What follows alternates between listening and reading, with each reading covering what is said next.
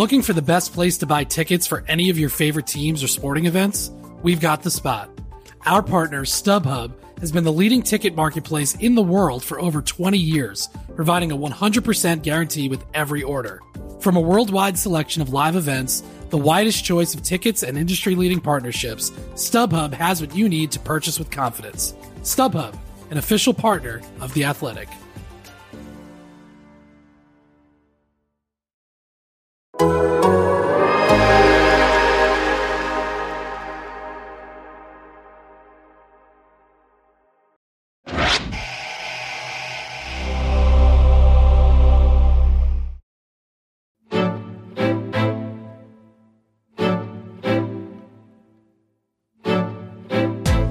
Can con men ever stop conning? I've heard fairy tales about reformed fraudsters. I think they're sort of like leprechauns. You have to believe in them sincerely or you can't see them.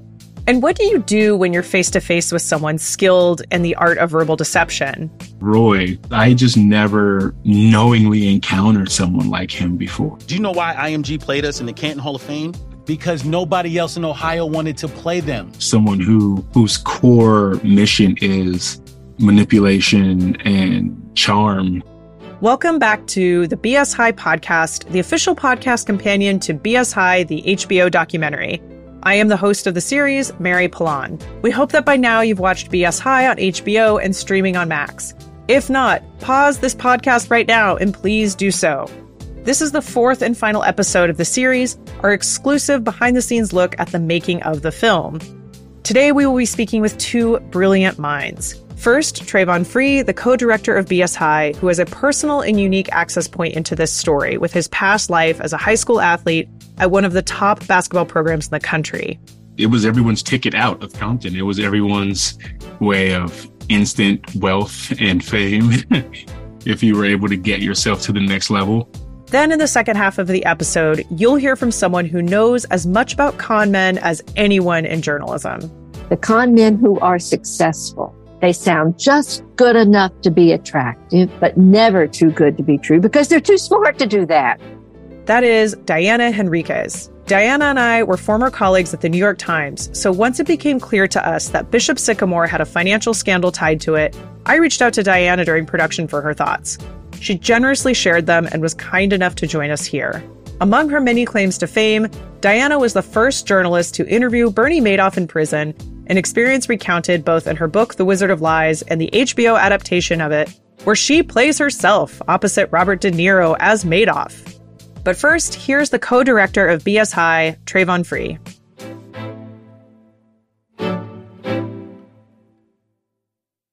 What did sports mean to you as a high school student? What was your experience with athletics? I mean, I played at one of the premier high schools in the country when I was in high school. So it was like a big deal. Like it was year-round AAU ball at Dominguez High. And, Tyson Chandler was my teammate. A lot of pro athletes came out of that school. So sports was like big business, a big deal. You saw all the top basketball and football coaches in the country from colleges, in and out of our school trying to recruit players. I was fortunate enough to play on those really high profile AAU teams. And, my high school team, we won the national championship my freshman year. We were three-peat state champions my sophomore year. It was everyone's ticket out of Compton. It was everyone's way of instant wealth and fame if you were able to get yourself to the next level. And so it was treated as such. It was very much back then too, still kind of the Wild West of paying players on the side and, doing what you had to do to get the player to come to your school. You know that it isn't easy being an elite high school athlete. What does it take as a teenager to play at that level? It's a job. It's insanely time-consuming and difficult in the sense that if you're a high school kid playing at that level, at the level of Pete Carroll's at my school every week, looking at the football team and, Mike Krzyzewski's at your game sitting on the baseline, that's because you are playing at such a high level that, school is almost secondary to that because you're practicing 20, 30 hours a week. You're traveling, playing all the other best schools in the country, like a college team.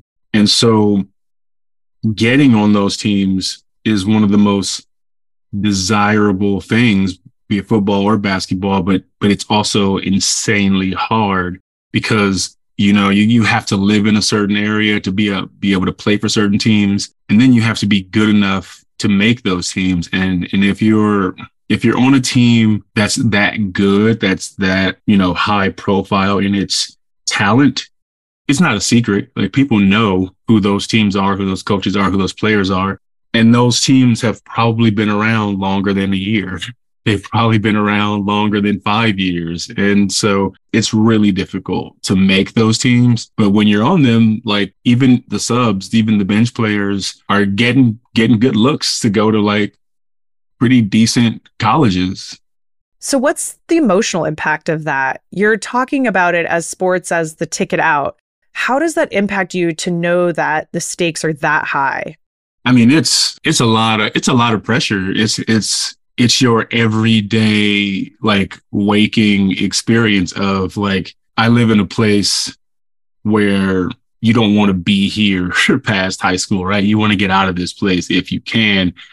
Every day that you're not working, every day that you're not practicing, every day that you're not playing is somebody else and somebody else is got their hand on your ticket, right? And so that is also being poured into you by the coaches, by, like, they're reminding you constantly, like, this is how you go to college. This person's going to be at our game. This person's coming to our practice. This person is the person that can help you get to the next level. And that is beat into you constantly. And so you're always thinking about the future in that regard. You're always thinking about, what do I have to do so that my mom doesn't have to, like, work 3 jobs, and that we can live in a place where, like, people aren't being shot outside and all the things that go along with, like, feeling the responsibility of, like, you got to be Superman. You got to be someone's savior. It's up to you and your athletic ability, how hard you work to change sometimes your whole family circumstances. And it's an unfair burden, but that is typically it. That's typically the burden of, kids playing in those neighborhoods who are trying to either get to college or the pros. So having lived that, and then you transition into TV and film, producing, writing, directing, I'd like you to describe, where were you when the BS High IMG game was unfolding and what was going through your head? I was at home and I saw it, like, starting to blow up. And I'm like, what is going on? Because I'm always looking at, like, whatever's trending or whatever's happening on social media. I remember seeing it and just being, like, engrossed in everyone's tweets and jokes and memes about it. And I remember reading it, and I think I actually tweeted, when they make the documentary about this, it's going to be called BS High. I hope it's called BS High or some version of that. So you had no idea that you were directing the doc? It was so funny. It's like, whoever directs this, I hope they call it BS High. Literally having no idea this would fall into my lap in the way that it did. And so, yeah, I was just, like, following along at home with, like, everybody else and just enjoying this unbelievable story of this team that somehow found their way on ESPN playing against the number 1 team in the country and getting demolished. It was pretty crazy. So tell me about when you came on board with your partner and co-director, Martin Desmond Roe. What's the movie that you thought you were going to make? We thought it was just going to be not so crazy, like a funny, like, oh, look how these guys, like, did this crazy thing. And we saw a clip of Roy that they had shot, like, some interview stuff. And we're like, oh, this guy's super fascinating. Like, we definitely should do this, because this guy is, like, someone, would be great television, fun to talk to. How you feeling, sir? Terrified. Don't let the hardware scare you, man. It's just machines. Yeah, that's what Neo said. Look what problems it caused him. By the time we got into it, it was just, like, a thing I was not prepared for in the way that it actually, what it turned into. What was that like for you? Because you've been in the shoes of a lot of these kids and you're making this film about them. And then the tone shifts about what the film is going to be about. I think it was when we finally started talking to the kids, because, our first interview of the whole film was with Roy, because we wanted to get as much from him up front as possible so that we could juxtapose that against what we were being told along the way. And then we would circle back to, button all that stuff up. But once we started talking to the kids, like we spent like 30 hours with Roy, and, there was a period of time we were like, I don't really hate this guy. Like, he seems like very fascinating, very interesting. I get his motivations. And then the moment we talked to the first kid, it was like, oh, I fucking hate this dude. Like, this dude is terrible. Like, it was all a ruse. It's all fake. It's all smoke and mirrors. He's running a con on everybody, including us. And it wasn't until you started hearing what he'd actually done to people that started to click.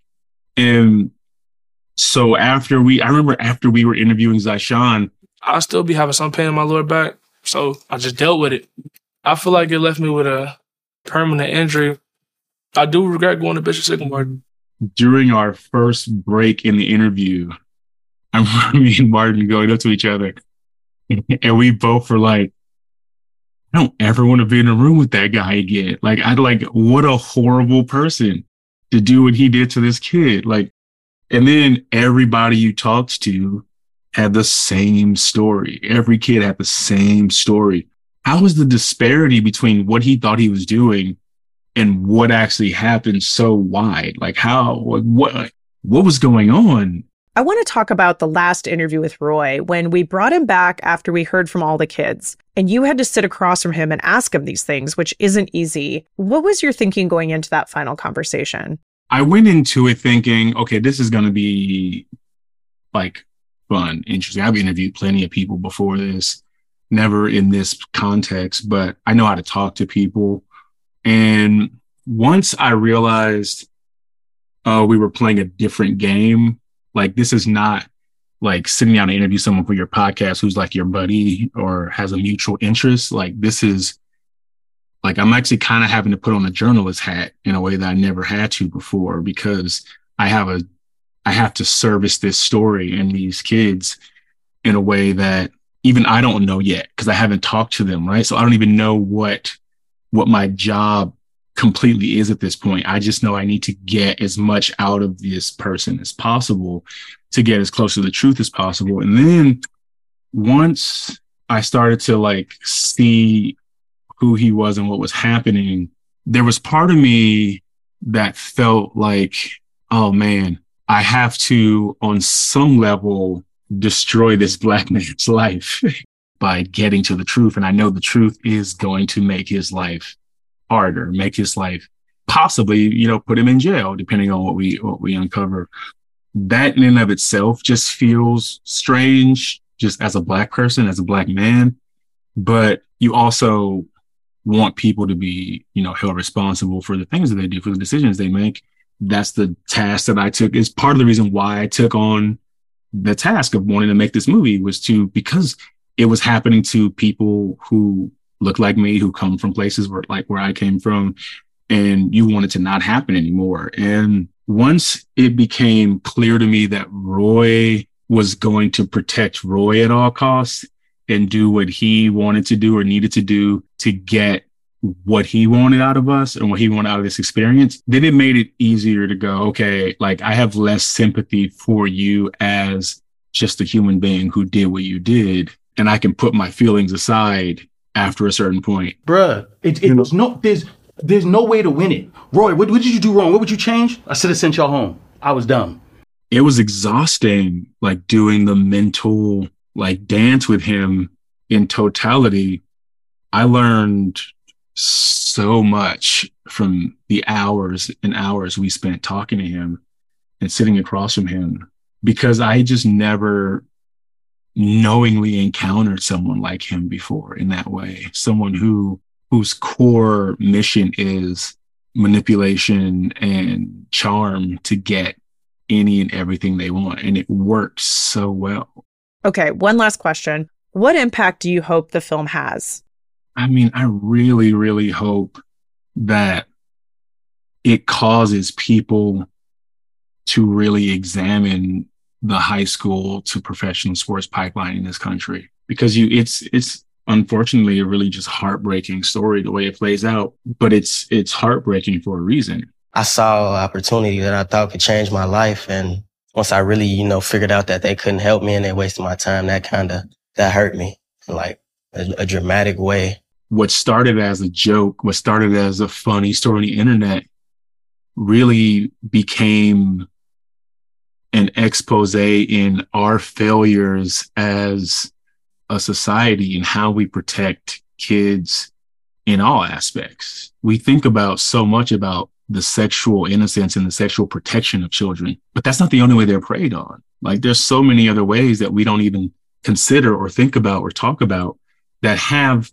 very similar mental and lifelong effects. Very similar. Like, trauma is trauma, right? Like, the impact that it has on you is still the impact, whether it happens to you through being misled and taken advantage of, or in a sexual manner. Like, it's trauma. It affects you, and as a child, it can change the trajectory of your life in really, really horrible ways. I mean, we talk to people who talk about being suicidal because of the experience they had.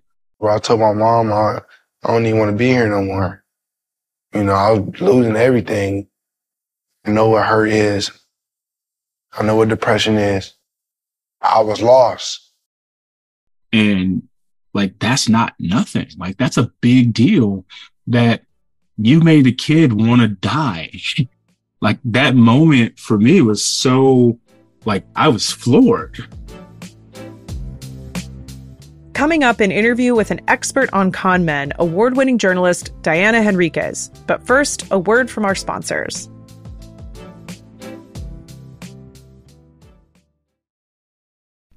As you've probably heard by now, we've teamed up with BetMGM this season. We'll be using BetMGM lines to make all of our picks, and we'll have special offers for our listeners each week. If you haven't signed up for BetMGM yet, use bonus code The Athletic, and you'll get a 1-year subscription to The Athletic, plus up to a $1,500 first bet offer on your first wager with BetMGM. Here's how it works. Download the BetMGM app and sign up using bonus code The Athletic. Make your first deposit of at least $10. Place your first bet on any game and claim your voucher for a 1-year subscription to The Athletic. See BetMGM.com for terms. U.S. promotional offers not available in D.C., Mississippi, New York, Nevada, Ontario, or Puerto Rico. Gambling problem? Call 1-800-GAMBLER. Available in the U.S. Call 877-8-HOPE-NY or text HOPE-NY 467-369 in New York. Call 1-800-NEXT-STEP in Arizona. 1-800-327-5050 in Massachusetts. 1-800-BETS-OFF in Iowa. 1-800-270-7117 for confidential help in Michigan. 1-800-981-0023 in Puerto Rico. First bet offer for new customers only in partnership with Kansas Crossing Casino and Hotel. Don't forget, if you haven't signed up for BetMGM yet, use bonus code The Athletic, and you'll get a 1-year subscription to The Athletic, plus up to a $1,500 first bet offer on your first wager.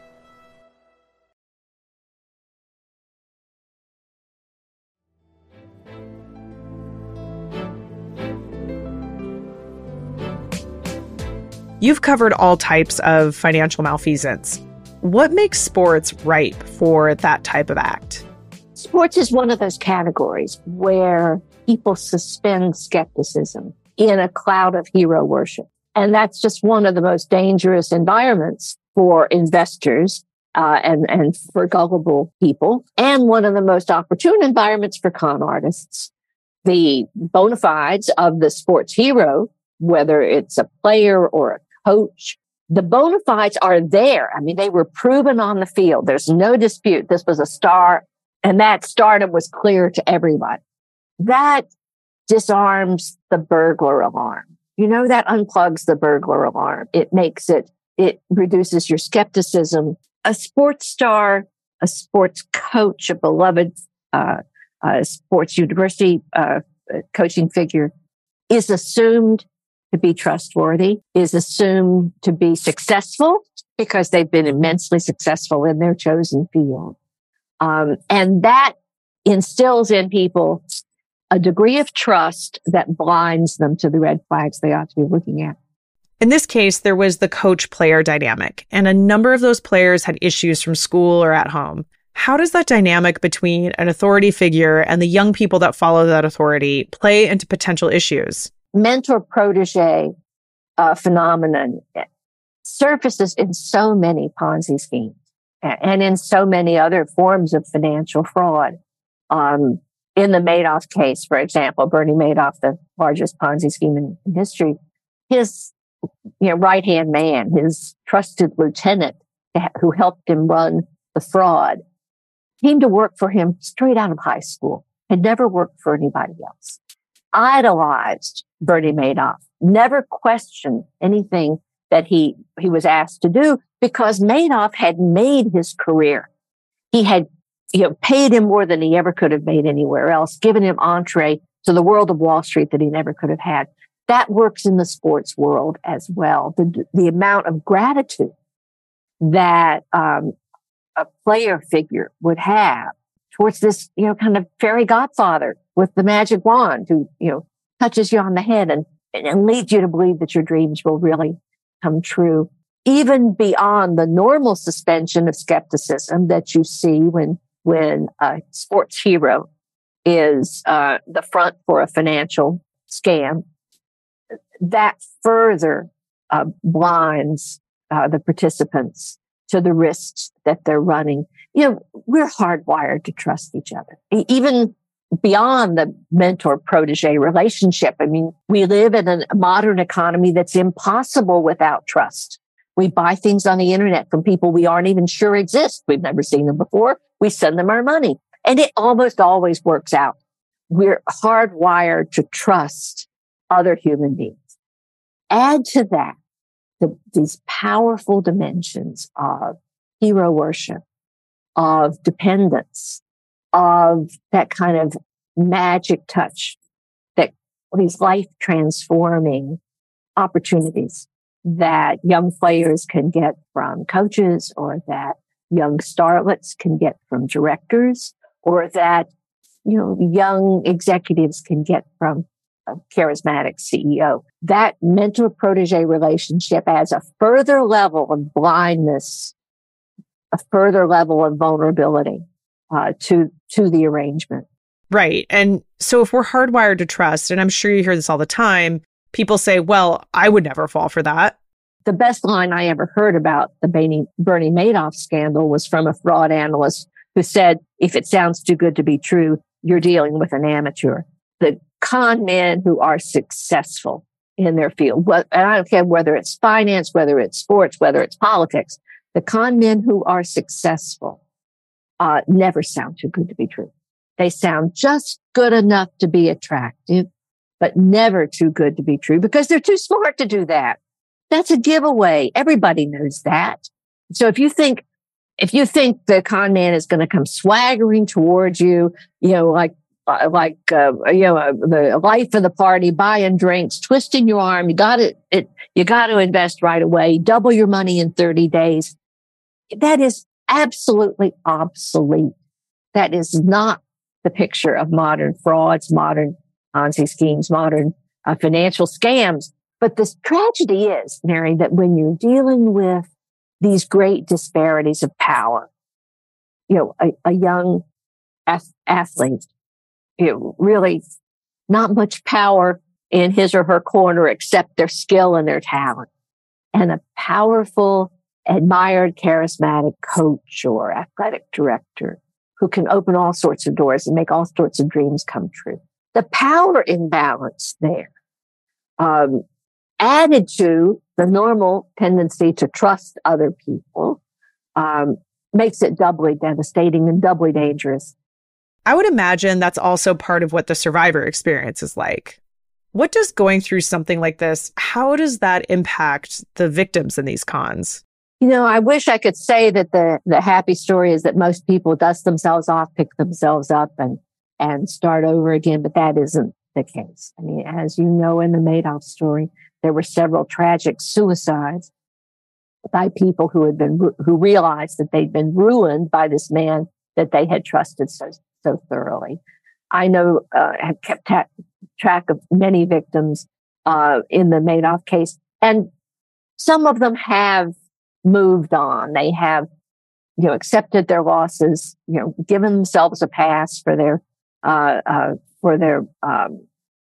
their trustingness and moved on. But there are some that I know who almost are literally keeping their money in a mattress, that they barely even trust a regulated bank anymore. Their trust in the financial world was completely exploded by their experience with Bernie Madoff. So out of every collection of victims in a scam, whether it's in the sports world, whether it's in the political world, or whether it's in the world of finance, there will be some who will never recover their trust in the way the world works. They'll never recover their that trusting nature. And as I said, the reason we're hardwired to trust is because it's a survival technique. It's how we climbed out of the caves. The ability to trust, to form social groups, to form economies that trust one another creates a richer, deeper, more meaningful life. And so, yeah, if you don't trust anybody anymore, you won't fall prey to the next con man. But look at everything else you give up. Look at everything else you lose. So it's a cure that's worse than the disease almost. Let's look at the other side of the con. You interviewed Madoff in jail. Can you just talk about what's going on with that person who's at the center of a crime like this? Are they worried about getting caught? Is there remorse? Well, during the course of the crime, of course, this is the most self-delusional creature on the planet because, they persuaded themselves that there's some other exit from this fraud than a trip to a place without an extradition treaty. The inevitable outcome of a Ponzi scheme is you run out of new victims. Bernie Madoff was extraordinary in that was a genuinely global Ponzi scheme. He found victims all around the world. But when the market turned against him, even he ran out of new victims. Smaller Ponzi schemes run out of new victims much faster. So it's during the operation of the fraud that the fraudster is deluding himself or herself into thinking, I can keep this going. Some of them delude themselves further thinking, I can not only keep it going, but I can make enough money to pay back what I stole and no one will ever know. And there's a fatalism about their arrest. There's a fatalism, almost as if, that they were resigned that eventually it would fall apart. Certainly that was the impression I got from Madoff. After he was arrested, I watched this little remorse theater go on, where he did this little remorse play where he said all the right words. The script was, I'm very remorseful. But over time, that got shabbier and thinner and less believable and less authentic. And in the last of our conversations, which were around 2015 or so, he was almost at the point of, I don't know what my victims are complaining about. They made lots of money off of me anyway. Ultimately, many of these criminals are sociopaths. They just fundamentally cannot feel the emotions. They cannot identify with the pain they're inflicting on their victims. Last question. Is there such thing as a reformed con man? I've heard fairy tales about reformed fraudsters. I think they're sort of like leprechauns. You have to believe in them sincerely or you can't see them. Too often, financial frauds like this are driven by a personality that genuinely does not believe that the rules apply to them. They're exempt. And once you've incorporated that belief into a life for 30, 40, 50, 60 years, I think it's very, very hard to rewire yourself to say, no, I've got to comply with the same laws other people do. I've got to look out for other people. I've got to be a faithful steward of the people who trust me. So I'm extremely skeptical of the reformed con artists. The business history is replete with people who, come out of prison and swear that they've learned their lesson and that they'll never do it again. And some of them even go on and become consultants to other companies about how to protect themselves from the kind of fraudster I used to be. And in several spectacular cases, they have sinned again. They have committed fresh crimes on the top of their old crimes. So there's not a lot of evidence that shows that genuinely dedicated and once successful con artists can ever change their spots. So I think I'd love to see it. It would be a marvelous thing, but I'll watch for the Leprechaun first. Thank you all for listening to the series. It has been a joy bringing you all inside the making of BS High. Thank you to Spencer Paysinger, Martin Desmond Rowe, Trayvon Free, Meech Golden, and Diana Henriquez for joining us here on the BS High podcast. Hopefully by now, if you haven't watched the BS High documentary yet, you should do that right now. Check it out on HBO and streaming on Max.